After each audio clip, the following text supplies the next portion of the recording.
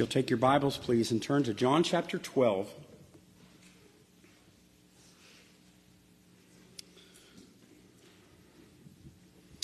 Jesus has just presented himself as the Messiah to the Jews with a grand parade. He comes into Jerusalem with people putting their clothes on the ground so that the animals will not have to step on the stones. And he's riding on a baby donkey. It's almost humorous to think of the Lord of glory coming into his capital city in the most humble of ways. But he is. And he is in all of that humility, almost silly. The last thing that we read together last week was verse 19. This is verse 19. The Pharisees therefore said among themselves, "Perceive ye how we prevail nothing? Behold, the world has gone after him." It's the worst of all scenarios. They are afraid that people are going to go with Jesus and that it's going to cause such a stir that the Romans are going to have to clamp down as an insurrection, and they're going to lose their privileged place as the upper crust of the upper class. And they're afraid. They're afraid of losing their money. They're afraid of losing their position. They're afraid of losing their power. But they have all very, very clearly and together decided that they are going to publicly reject Jesus as any sign of Messiah. But as they reject, you have to realize that God is the one that makes things grow. You can plant and you can water all you want. But if God doesn't make the garden grow, nothing will grow. But if God wants the garden to grow, the garden can grow right up through a parking lot. And that is what you're going to see in a situation like this. So this is chapter 12, verse 20. And let's look at this together. And there were certain Greeks among them that came up to worship at the feast. The same came up to Philip, which was of Bethsaida of Galilee, and desired him, saying, "Sir, we would see Jesus." Philip cometh and telleth Andrew, and again Andrew and Philip tell Jesus. Jesus answered them, saying, "The hour is come, that when the Son of Man should be glorified. Verily, verily, I say to you, except a corn of wheat fall into the ground and die, it abideth alone. But if it die, it bringeth forth much fruit. He that loveth his life shall lose it, and he that hateth his life in this world shall keep it unto life eternal. If any man serve me, let him follow me, and where I am, there shall also my servant be. If any man serve me, him will my Father honor. Now is my soul troubled, and what shall I say? Father, save me from this hour? But for this cause came I unto this hour. Father, glorify thy name." Then came there a voice from heaven, saying, "I have both glorified it, and will glorify it again." The people therefore that stood by heard it, and said that it had thundered. Others said an angel had spoken to him. Jesus answered and said, "This voice came not because of me, but for your sakes. Now is the judgment of this world. Now shall the prince of this world be cast out. And I, if I be lifted up from the earth, will draw all men unto me." This he said, signifying what death he should die. My goodness. 13 verses. I could have stopped 15 different places. When you look at the fact that as John is slowing down, we know now that this is 5 days from his death. Probably now that would have been either that same Sunday, the same Sunday of the triumphal entry, or early in the week, probably that Sunday afternoon. We're 5 days away from his death. We're in John chapter 12, and John ends with the end of chapter 21. John is now slowing down time so that we're only now looking at Jesus' teaching. What is he saying? And we're realizing that this is God. We've come to, with John, to realize that this is actually God that we're listening to. And when you recognize what that means, suddenly now you're holding on to every one of his words. And his teaching is going to be so much more intense. He's already offered himself as Messiah. He's shown all of his marvelous signs. He's healed to where there's no sickness left in Israel. He's completely emptied all of the country with sick people. There's nobody left. He's raised the dead. He has taken out people that are abused by demons. And he's restored and all of this in a way that people are still not sure about him. Because they don't understand why that they should be seeing them, but at the same time, he doesn't meet what they think of their cookie-cutter idea of the Messiah to be. They're still very confused and debating. And so what we'll see is Jesus is going to pull away, and he's going to teach his disciples. He's going to invest himself fully. He's not squirting his squirt gun at people, of anybody that can listen and hear. He's going to pour his life into just a few men, and one of them a devil. And he's going to serve them, and he's going to teach them, and he's going to show them what's going to happen, and them at the same time completely confused and befuddled. It really is amazing. So in some ways, John is slowing down time, but in other ways, he's speeding it up, because we're going to see more and more of what God says. And when Jesus is saying something, every word that falls out of his mouth is enough to create a universe. And to look at even 13 verses is to do a disservice to the Bible. But this is the passage that I want to look at, because we can look at this in one kind of a view. And so I entitled it, "If It Die, It Brings Forth Fruit." So let's look at it. Starts in verse 20. And the background is that verse 19, where the Pharisee said, "Do you see how we prevail nothing? The whole world has gone after him."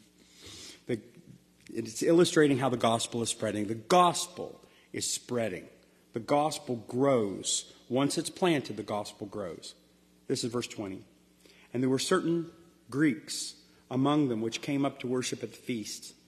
The same therefore came to Philip, which was Bethsaida of Galilee, and desired him, saying, Sir, we would see Jesus. Philip cometh and telleth Andrew, and again Andrew and Philip tell Jesus." If you remember right from the very beginning of John, when we looked at John, John wrote this book to be understood. He chose exactly what he was going to put in it. He has a message for us. And in the very opening verses of his book, this is what he said. He was in the world, and the world was made by him, and the world knew him not. He came unto his own, and his own received him not. But as many as received him, to them gave him he power to become the sons of God, even unto them which believed on his name. So we see some Greeks, and you have to realize that this was the Passover. This was the number one Jewish festival, where everybody was in town, and there were people from every place. We're going to see that after the death of Jesus at Passover, there were people from every nation there, because God has always been putting his light into people's heart. He put eternity in your heart. If you have eyes to see. Now, if you don't have eyes to see, you'll stare blankly like a lobotomy, just staring into mid-space and never see. But if you have been given eyes to see, then you see. And that it doesn't matter what your background was. These people are from everywhere, from every nation, from every religion. And these Jews, or these Greeks, no longer worshipped Hercules. They no longer said Zeus was God. They recognized the God of heaven and earth was the God of the Hebrews, and they took their vacation, and went to Passover, and went all the way to Jerusalem, and while they were in Jerusalem, saw Jesus. Now they had either heard him speak or something, but they come to Philip. Philip, with a Greek name, who's from Bethsaida. If you remember, above Galilee is a huge garrison of the Roman army, and that they didn't speak Latin. They spoke Greek. All of the world spoke Greek. It was the language that everyone spoke. So he goes to him thinking, well, maybe he could introduce me. So he goes to Philip, But the last thing that Philip heard back in Matthew was Jesus sent out his disciples 2 by 2 to go preach. And he said, don't go anywhere but among the Jews. Don't go to Samaria. Don't go to the nations. You go to the lost house of Israel and you preach there. And so they're not sure what to do. So Philip comes to Andrew, and Andrew said, let's go see Jesus. We can trust him on this. So they go to Jesus, and they said, there are some people here to see you. And I love what it said. Sir, we would see Jesus. And I just wrote myself a note in the margin. Is this surprising to me? Here's people who are not prepared for Jesus, wanting to see him. And there's people that were completely prepared who had, with all their heart, rejected him, with every fiber of their being, rejected him. And these people who shouldn't be knowing to look for him said, sir, we would see Jesus. And I just put a question mark around that, and that question mark to myself was, how many questions could I ask like this? How many questions? How many people in this world would say, sir, let me see Jesus? How many Sunday school classes have I ever been where Jesus was nowhere to be seen? How many sermons have I sat under talking about how bad the United States of America is and never mentioned Jesus ever? I heard a pastor who I'd suffered through 30 sermons of his, and he said, I'm sorry, I'm not prepared today. I didn't prepare my lesson today, so I'm just going to tell you who God is. It was the only sermon I'd ever heard him preach that had the gospel in it, because he didn't prepare. Because people think what I need to do is tell you all what to do. I need to take something from the Bible and tell you what to do. Oh, no. That's not how the gospel works. You show Jesus to people. You preach Jesus. And when people would say, I want to see him, I don't see him. I've never seen him. All the religious-y people in my life have only just put their finger in my face and told me that I needed to be good, as somehow I have Jesus by being good, and they don't have Jesus. They don't have a relationship with God, and their sins are not forgiven, and they have no power in this world, and they can't influence for good at all. They can only pull to hell the rest of their friends and family. When you say, sir, I want to see Jesus, that is the heart of people who've been given eyes to see. God does that. That's the plantation of God, Paul says. The plantation of God means God chose a patch of ground, and he put some seed in the ground, and stuff started growing, and everybody despised it. We saw that even from Daniel this morning. The ones who despise him and the nations who reject him, these are the very ones that he will be God over. But it's the plantation is, I want to see Jesus. And if you'll show me Jesus, I'll put my faith in him. If you'll show him, I'll put my faith. Because God it is that draws all men to me, Jesus said. God draws all men to me, and I will raise them up on the last day. So here are these Greeks. And it is amazing because this is like an open passage in the Bible. There's nothing happens to it. We don't even know if Jesus spoke to the Greeks. All we know is that the nations are now interested at the very moment that the Jews have rejected. Before he comes to the cross, people are already wanting him. Now, how many? How many? Josephus said there's 2.5 million people in town. And a handful of people from another country come and want an interview. They don't want to just hear him speak. They could stand in the crowd and hear him speak. They want an interview with him. They want to talk to him. They want him to talk to them.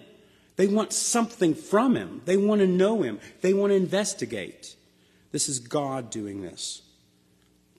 So this is John 10, because if we see that as one door is closing, another door is opening, we can see the hand of God behind all this. This is John 10. Other sheep, Jesus said, I have, which are not of this fold, and I must also bring them, and they shall hear my voice, and there shall be one fold and one shepherd. And then if you remember Caiaphas, the practical guy, he said, and not for that nation only, but also for all, that he should gather together into one all of the children of God that were scattered abroad. Well, as I paused here, I just thought, oh my goodness, there's a door shutting. There's a door shutting on an entire people. This is the people that God has chosen thousands of years ago and fought for and invested in and showed himself to and showed his law to and did miracles among for countless generations, is he just going to throw them away so that some Greeks can then be Christians? Is that what's going to happen? And my heart just grabbed with pain. It's amazing. When you sit and you just sit in the Bible, you can have thoughts that you never thought you'd think. It's tremendous. You're like, oh my goodness, God can't throw them away. These are his. But it's obvious what's happening. They're going to shout, crucify him. They're going to shout, be the curse on us and our children forever. That's what they're going to shout. They are closing themselves off to God's mercy. And at the same moment, the church is being born through all places, every people, every person who would come to God, God will accept for Jesus' sake, because all of us are cruddy sinners. There's not any of us that will put your application in and say, well, here are my credentials, you should accept me. No, when you stand accepted before the throne of God, you'll say, my Jesus, that's all I have. I claim my Jesus.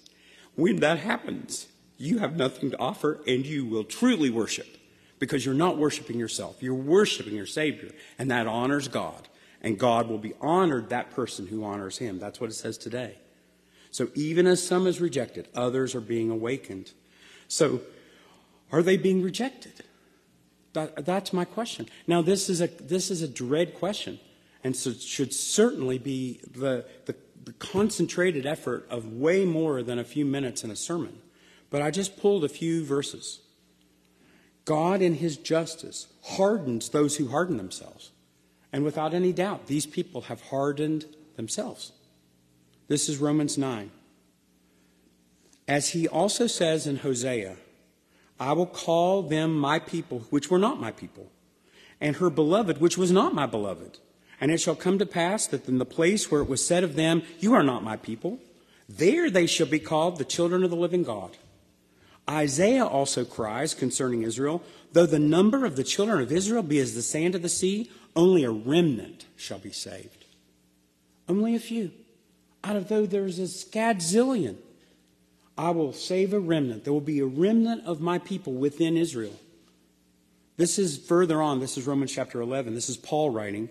For I would not, brethren, that you be ignorant of this mystery, lest you should also be wise in your own conceit. Oh, that's important. You're saved? You think you're saved because you're better somehow than anybody else? Ha! You're not better than anybody. There are people that will be dragged off to the fiery pits who are 50 times better than you've ever been, who never did the things you've done, that I've done, that we'll all know about each other. When you go, you'll say, Jesus is my defense. But it says, the blindness in part, or another translation says a partial hardening, has happened to Israel until the fullness of the Gentiles come in. That God, in his justice, hardened them partially. He didn't harden them to stone completely, that will be cast off forever. He hardened them partially until the time of the Gentiles shall come in, because it was always his plan that the whole world would be his garden. The Garden of Eden was to extend to the four corners of the round globe, and that we would be forever his priests, serving him, and he being our God. It was never to one people. He favored them, but we were all to be his own. He will be ours all throughout the world. So this is the next verse in chapter 11. And so all Israel shall be saved. It's only a partial hardening. And there shall come out of Zion the deliverer, and he shall turn away ungodliness from Jacob. And this is my covenant unto them when I take away their sins. As concerning the gospel, they're enemies for your sake. But as concerning the election, they are beloved for the Father's sake. For the gifts and the calling of God are without repentance. When God decides to do something, he doesn't change his mind. If he's decided through mercy to show Jesus to you, and you have with the most feeble hands in the world accepted his cross, he will not throw you away. He doesn't change his mind. He's not a fourth grader. He's God Almighty. This is Psalm 95. He is our God, and we are the people of his pasture and the sheep of his hand. Today, if you will hear his voice, don't harden your heart, as in the provocation, as in the day of the temptation of the wilderness, when your fathers tempted me and proved me and saw me work. 40 years long I was grieved with that generation, and I said, this people do err in their heart, and they do not have known my ways. Unto them will I swear in my wrath, they shall not enter my rest. Most of the people in this world will not go to heaven. But if you see it, if God has melted you, if today you hear his voice, don't harden your heart. You, with all of your effort, say, I want, sir, to see Jesus. That's what you do. Sir, I would see Jesus. Now, it points to the future. It points to the church. The church is now not Israel. The church is God's chosen people from everyone. And our pedigree is not good enough. If Jesus would have only chosen his people, it would not have mattered how much you wanted God. You could have wanted God every moment till you died, and then you would have gone to the fiery depths because you would not have had a promise to you. But the promises are to you, to anybody, to whosoever. That's us. That's us from Bug Tussle. We can come to God and be accepted as children of God because of Jesus' work, because Jesus is expanding his love, not expanding his hate, because he's just been rejected. What should God have done? He should have blown his top. But instead, he expands his love to broaden it to where even the other nations are coming to him, not even knowing who he is. But they want to. God has given them a want to. Jesus says the most amazing thing in response. So Philip and Andrew, the disciples, they said, stay right here. We're going to go see. And they go to Jesus and they tell him, there are some Greeks here that would like to talk to you. And Jesus answers them, and this is what he says. This is verse 23. Jesus answered them, saying, the hour is come that the Son of Man should be glorified. Verily I say to you, except a corn of wheat fall into the ground and die, it abideth alone. But if it die, it bringeth forth much fruit.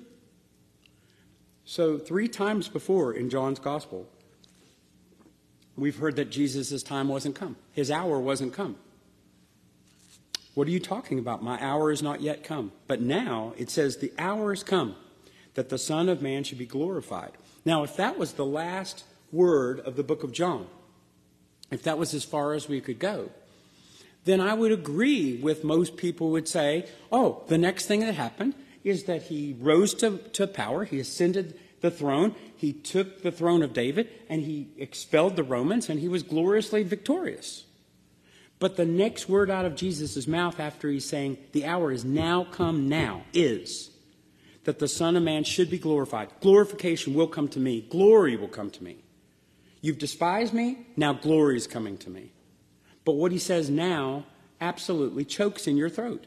Verily, truly, truly, I say to you, except a corn of wheat fall into the ground and die, it abides alone. If you have a grain of corn, if you have a grain of wheat, and you keep it in a jar, it'll keep for 1,000 years. But if you plant it in the ground, it will rot, seemingly. But in the August and in September, you will have rolling wheat fields. Now that's glory. There is a glory in a stand of corn. There's a glory in a field of wheat that doesn't look the same as a jar of seeds. He said, unless that seed fall into the ground and die, it abides alone. But if it die, it's going to bear much fruit. Do you see where the fruit's coming from? The fruit is not just to the Hebrews, the Jews that are believing him, which they are. They will come by the thousands and believe on him. But it will extend to the nations. To the nations that the Hebrews called the Gentiles, almost like with a smirk that they don't know. These uncircumcised people who didn't do the things we had to do, they will benefit the same, and the people who were invited to the party will be cast out into outer darkness. That's really, really hard. So you would think that he would glorify himself by conquering Rome. But he's speaking of his death and said, a planted seed comes out of the ground glorious. This is 1 Corinthians 15. This is most people's Easter sermon. Most people would pick chapter 15 of 1 Corinthians if you're going to speak on Easter, because it's a picture about resurrection. It's a picture. Look at the picture. For this corruptible must put on incorruption. This little seed that would rot in the ground must have something that doesn't look like it's rotting. And this mortal must put on immortality. So when the corruptible shall put on incorruption, and the mortal shall have put on immortality, then shall be brought to pass the saying that's written, death is swallowed up in victory. O death, where is your sting? O grave, where is your victory? The sting of death is sin, and the sting of sin is the law. But thanks be to God, which gives us victory through the Lord Jesus Christ. That there will be a corn that's glorious, whereas the seed was not glorious. But in order to get the corn, in order to get the glory, you had to go through the planting. And Jesus was going to claim. Now Jesus, who claimed to be Messiah that very day, who accepted the worship of multitudes, true worship, and he accepted it. And he told the Pharisees that if the people stopped shouting, the rocks in the street would start shouting to him in praise and worship, knowing that he was their maker. So he knew who he was doing. He was not being all shucks. Jesus is not all shucks. Kick dirt, kick dirt. Jesus is saying, I will be glorified, and this is how I'm going to do it. I'm going to die and raise from the dead. It's shocking. It's shocking. It's unheard of. This is not how it works. This is not how glory works, except this is how glory works in the mind of God. And this is how God designed glory to work. And when you look at it in its entirety, there is no glory other than the glory on the other side of the cross. There is no glory. So I wrote down 5 things. The first thing I wrote is Jesus' kingdom is not of this cursed earth with its rebellious inhabitants. He's not just going to assume an earthly king and make it better. He's not going to make do and mend. That's not the way that he's going to do it. When he comes, he's going to have it all new. Every one of us will be new. The old things are passed away. Everything has become new. There's going to be a new creation. Those will be my people. And the place we're going to be is new. And I saw New Jerusalem coming out adorned like a bride for her husband. And every element in this earth will melt with fervent heat. And there will be a new heavens and a new earth, Isaiah says. Because all of it will be new. You do not put new wine into old wineskins. He's not simply going to become the son of David, though he is the son of David. That's as much glory. That donkey ride was as much glory as Jesus Christ ever had on this world. The only crown he had grew out of thorns. And we put it on his head in a mockery of his kingship, not in a coronation of his kingship. So this is from John 18. We'll get there eventually. Jesus answered, my kingdom is not of this world. He's speaking to Pilate. If my kingdom were of this world, my servants would fight. But if I should not be delivered from the Jews, but now is my kingdom not from hence. I have a kingdom, oh yes, I have a kingdom, and I have a people, I have citizens, and I have people that will be ready for me when I'm there. But it's not yet. It's not yet. Second thing I wrote, Jesus' kingdom comes only through the cross. It's only through the cross that his kingdom comes. This is from Luke 24. He raised from the dead that morning. His disciples are so perplexed. They don't understand anything. And he's speaking to 2 of them, unknown and incognito. And Jesus says to them, "O fools, how slow of heart to believe all that the prophets have spoken. Ought not Christ to have suffered these things and to enter into his glory?" And beginning with Moses and all the prophets, he expounded unto them the scriptures of the things concerning himself. It had to be. It must be. He must go through suffering and then enter his glory. There's no glory without the cross. Not for the Son of God, and not for you, and not for me. There's no glory without a cross. If you have no cross, you will have no glory.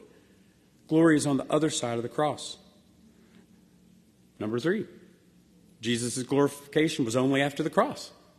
It was the obvious next thing I had to write down. It was the obvious next step. This is Philippians chapter 2. And being found in a fashion as a man, he humbled himself and became obedient to death, even death on the cross. Wherefore, for that reason, because Because of this, God also hath highly exalted him, and given him a name which is above every name, that at the name of Jesus every knee shall bow, of things in heaven and on earth and things under the earth, and every tongue should confess that Jesus Christ is Lord, to the glory of God the Father. And this is Hebrews 12. Looking unto Jesus, the author and finisher of our faith, who for the joy that was set before him, that's glory, endured the cross, despising the shame. He spit on the shame of the cross and did it because he knew glory was coming. When the devil offered him all the kingdoms of the world, Jesus was like, not biting. I will get all the kingdoms of this world. But it's not your way. It's not by worshiping you, Lucifer, pipsqueak. I'm not worshiping you to get nothing. I will have it all. And I'll bind you up and tie you with duct tape, and you'll be left at the garbage dump because there's nothing but glory ahead of me, but I have to go through the cross to get it, and I'm willing. For the joy set before him, he endured the cross and endured the shame. Number 4, I wrote, the cross is the means by which humanity is reconciled to God. Because it doesn't matter. With a word, God said, let there be, and it was. And it was good, all good. It was very good. There wasn't anything that wasn't good, and that was with a word. There was no pain of God. To create the set for the play was flawlessly innocent. Easy.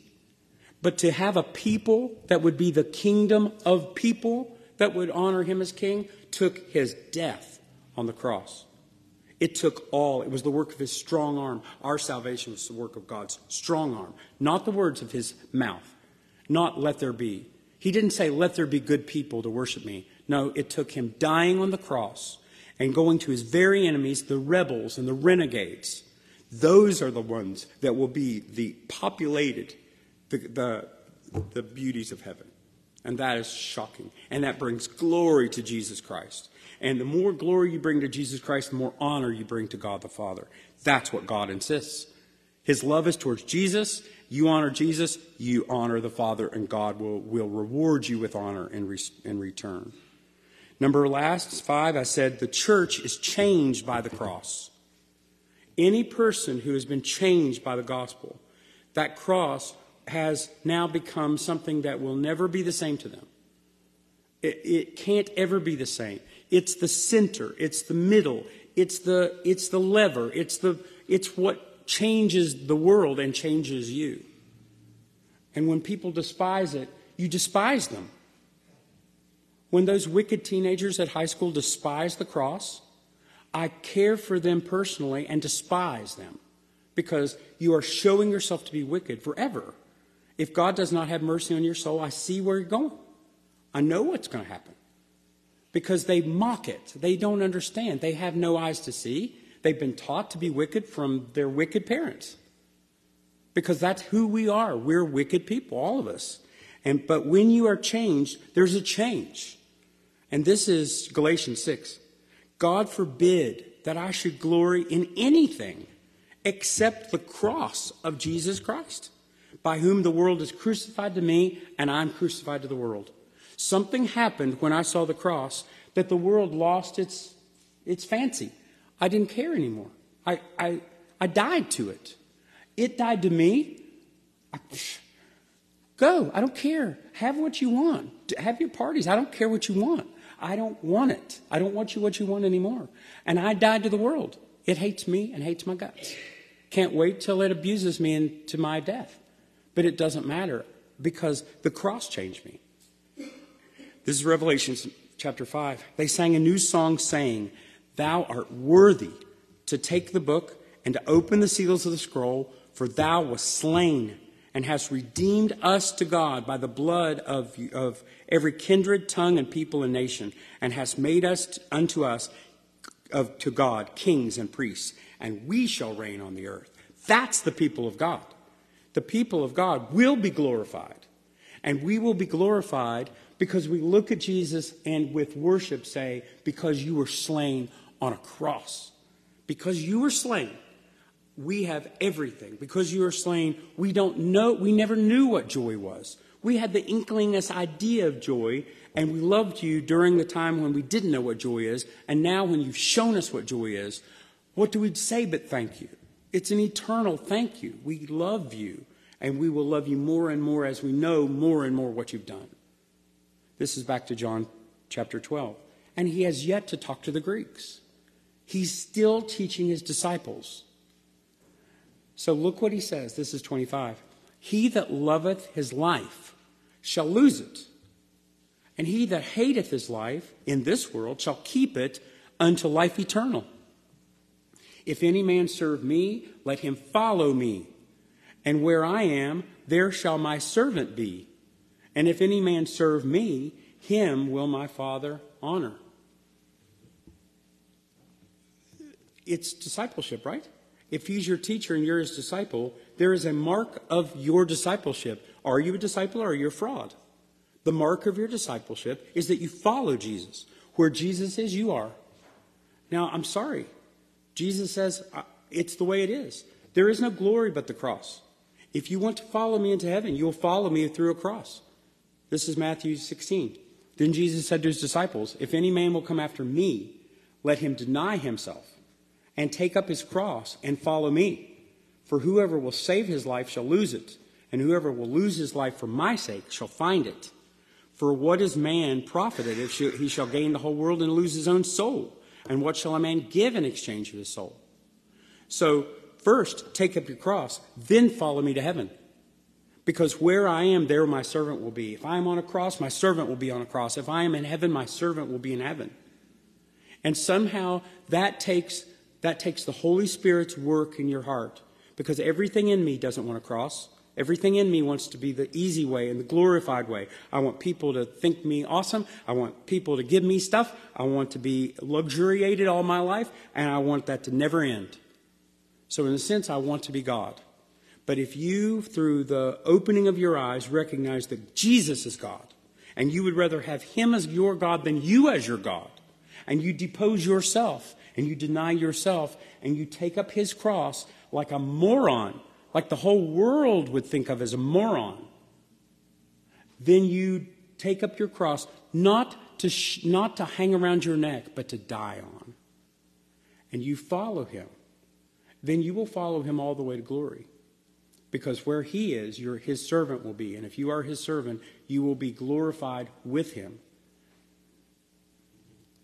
If you hate his life, that's interesting. He must hate his life. If you love your life, you'll lose it. If you hate your life, really that's just a relative term. Do I love God so much that the love I have for myself is so pale in comparison, it's like hate? That's what it means. It's not crazy. You don't have to be a sociopath to be a Christian. It's the idea that I need to love God more, and I can't love God more because I'm fallen, but God has changed me. He has recreated me, and now I have eyes to see, and I want him, and I follow him. My sheep hear my voice, and they follow me. That's what it is. So there's something interesting. Jesus said, you must buy the pearl. You must buy the field. That's a trade. You must buy the pearl. If you know that that pearl is worth more than the world, and it costs you everything to buy it, you have to trade it all. You can't have it all. You can't have it both. You must trade. You must see Jesus as more valuable than you. You must have a love for him that's more valuable than the love you have for yourself. And you must trade. You must say, I want that field. Oh, and my toaster oven's gone. And I have to give myself. I have to give myself. And when you sell yourself in exchange for the field, Jesus will say, good choice. And it took the Holy Spirit to do it. That's the Holy Spirit working in your life, because why else would we choose Jesus instead of ourselves? That's the work of God. That's the plantation of the Lord. That's what it means. Romans 6 says, likewise reckon yourselves dead unto sin, but alive unto God. Reckon yourselves, even though it doesn't look like it. I'm dead. No, that part of me that wanted that is dead. I want God. I'm alive to God. That's what I want. I'm crucified with Christ, Paul said. And nevertheless, it's I who live, but Christ that's living in me, not me that's living. That's what serving God is. Serving God is not being on committees. Serving God is not doing. It's not doing. It's the idea of loving God more than you love yourself. That's service. everything that happens as a result of that will extend out into your day, extend out to the people you know, to the people you love, the people that don't love you. That will help. That's service. And God will honor that who serves me. That will honor him who serves me. This is John 12 again. This is 27. Jesus is now going to share with the disciples into his own heart. Jesus is entrusting himself. Remember chapter 2? He knew what was in a man, so he never entrusted himself to anybody. He didn't care that they didn't understand. He just simply went off and was aloof. God is not aloof. When he came to us to be an Emmanuel, he came that he might actually show us himself. And he is now opening up the most inside tender part of God Almighty to these fishermen. And he said, now is my soul troubled. This is 27. What shall I say? Father, save me from this hour? It's for this reason that I came to this hour. Jesus was born that he might die for our sins. That's why he came. He, through the volume of the book, was read today. Lo, I come, it says. Psalm 40. I come because you said that I must come. I decide that I come. The Son of Man came. Why? That's my next question. Why? Question mark. And I just pulled out Luke 19. He came to save the lost. The lost. Who don't know they're lost and don't care. Don't care that they're going over the hill. They don't care that they're going to hell. They don't care. They're clueless. They don't want God. They're lost. They're lost in their hearts. They're waiting for a bus. They're just happy to be here. And for that, Jesus traded himself for them. That's why he came.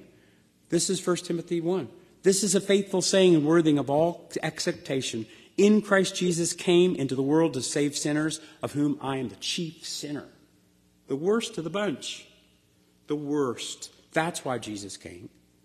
Now, he speaks to God. This is one of the public prayers of Jesus. Very, very few in the Bible. This is one of them. John 12:28. Father, glorify your name. That's his whole prayer. That's it. That's all he says. Then there came a voice from heaven saying, I have both glorified it, and I will glorify it again. And everyone around thought it was thundering. What happened? What was that? Now that's interesting. Jesus then says, it wasn't for my sake the voice came, but for your sakes. And most of the people there didn't even know that there was a voice. So it wasn't for their sakes. They thought it thundered. But John says what God said. That meant that John heard it. There were people in that crowd of people that had ears to hear. And God says, I have glorified it, and I will glorify it again. Or God said. And then John wrote that down. And then the people around was like, what was that? I don't know, it's thundered. Or maybe an angel spoke to him. It's easy to get people to be superstitious. Everybody's pseudo-religious. That's not a problem. It's the godliness that's the problem. It's not religious that's the problem. That's not the problem. And so there was some that got it and some that didn't. And what I wrote down, I laughed. I laughed when I wrote down, these are adults talking over the heads of children. Have you ever talked over the heads of your children? And then as they get older, you're afraid that they're catching on with more than you think they are. So Melissa and I were talking about the dog over the dog's head. And the dog looked at me. I'm like, I think he knew what I just said. We were talking over his head. It meant that God and Jesus, the Father and the Son, were talking together about something that everybody was clueless about. I have glorified my name, and I will glorify my name. Jesus talks to Martha and said, did I not tell you that if you would only believe, you would see the glory of God? And then he speaks into the tomb, the very next breath. That's the glory of God. The glory of God is that he came and lowered himself to save sinners. That's the glory of God. And I will glorify it because Jesus has not yet suffered on the cross. But he will, and he will raise him from the dead and glorify his name. Jesus will be glorified way more after the cross than before it. Moses, God was speaking over Moses' head. Moses was so enthralled, God was giving him the law. He was up on the mountain with God in a cloud. And he was giving him the law. And Moses said, I'm sorry, I wasn't listening. Show me your glory. That's all I could think of. I know you this much. Show me your glory. Show me your glory. Show me your glory. And God said, I'm sorry. If I showed you your glory, I would spread you into atoms. I would atomize you. I can't show you my glory. I'll put you in the cleft of a rock, and I'll pass by, and I'll let my goodness pass by, and you'll see the residual radiance of my goodness, and that's all I can give you. And Jesus just said, glorify yourself, and God said, I'm going to. And the world is going to look upon your naked body nailed to a cross, and the glory of God will go to the ends of the earth, to the ends of the universe. It will extend to all time, into all people, into all places. And that glory will radiate like a laser beam into the future and into the past and into the present in all places. I will show you my glory. And you thought glory was shininess? What? God speaking over the heads of people who don't understand. And only Jesus knew I will glorify it again, God said. And Jesus was the only one in town that thought, yes, I don't know how it's going to be done. They're going to beat me to senseless, and they're going to nail me to a tree. And at the end of my life, you will raise me up. That is glory. Jesus says that for the sakes of those who perceive it. Brethren, do you perceive that? That's my question. Do you perceive it? Now is judgment of this world. Now is the prince of this world cast out. Done. That's it. I'm going to be glorified. It's going to be through my death. And now judgment has come on this world. And now the prince will be cast out. He will be neutered and worthless. There will be no more he can do. There will be no more he can trick. There will be nothing he can do. The war will be over. The war will be over. Now, go and tell your neighbors that the war is over. That's what we're to do. That is our commission. Go and tell them the war is over. But you have to make sure that you're right with the prince that won. He's already paid it, but you have to make sure. And Jesus said the most beautiful, how many beautiful words can I say in this one little 13 verses? Jesus said, if I be lifted up from the earth, I will draw all men to me. Now that's amazing. Remember, as Moses lifted up the snake, if anyone looks upon the snake, though he were bitten, he will not die. And when I am lifted up from the earth, I will draw all men. What? That's attractive? It's attractive to see a hideous, gruesome body expiring on a tree? Yes. That's what God said.